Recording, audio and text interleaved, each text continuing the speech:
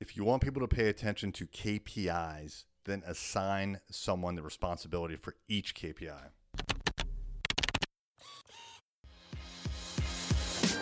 Hey there, I'm Eric Olson. And I'm Kevin Daisy. Join us on our journey to building a $100 million company. Hey there, it's Eric J. Olson. One of the things that we do every Wednesday morning is we review our KPI dashboards. If you're not familiar with that acronym, KPI stands for Key Performance Indicator. And what a KPI is a number that you track over time that should give you some indication of the health of the business. So we have a couple of KPIs that we look at every single week, and we have a whole nother set of KPIs that we look at once a month.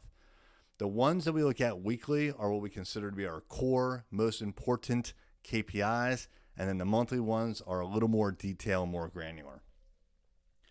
At the highest company level, our KPIs are things like our total monthly recurring revenue. That is number one. We look at that continuously, and we want to see an upward trend, obviously. But then if you break that down a little bit more, we have new MRR, which is new monthly recurring revenue that we won through new deals. And we also have lost MRR. That's another component that contributes to total MRR. So we may take 3 steps forward and 1 step back, meaning we get a $10,000 a month contract, but then we lose a $2,000 a month contract. So those two combined contribute to the current MRR. Those 3 pieces are super important to me because we have a goal of growing to $100 million in MRR. And if we're not tracking what it is and how it changes over time, we don't know if we're on track or not. There's other KPIs. There's things like the Net Promoter Score, which is where we ask our customers how likely they are to recommend us to a colleague.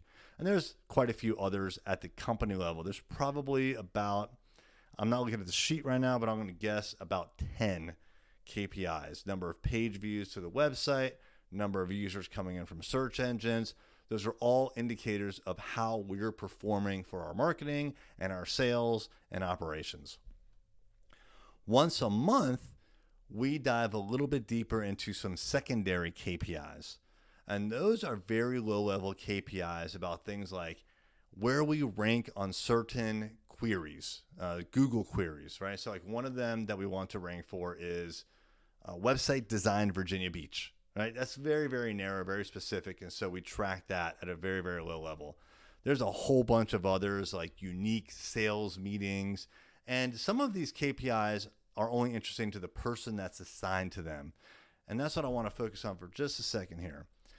When I first created KPIs, I kind of did it in my own little cave. And then I told the company, hey, here's key performance indicators that we are going to track. And I just made it happen. And what I realized is that it didn't really mean that much to people. And so I needed to get people more involved. And I got first my management team involved, and I started to assign them specific KPIs. These are the ones that are reported on every single week. So even though they may not be the person that is ultimately responsible for that KPI, they are accountable for it.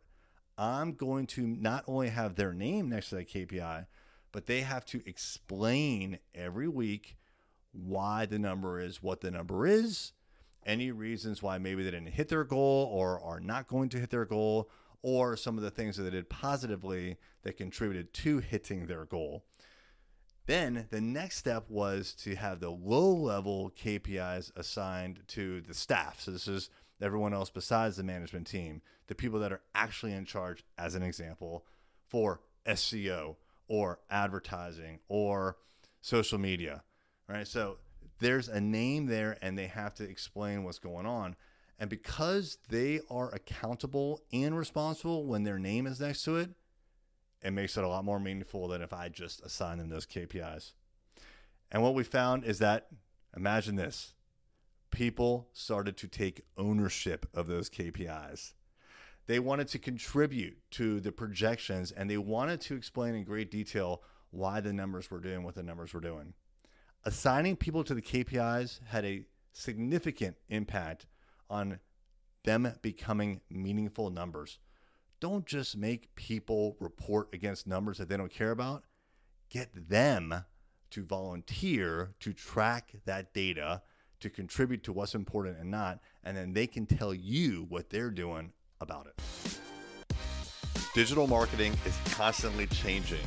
Go to thisisarray.com/trends to download our digital marketing trends for 2020 ebook. It's free, and you'll figure out how you can benefit from these trends for your business.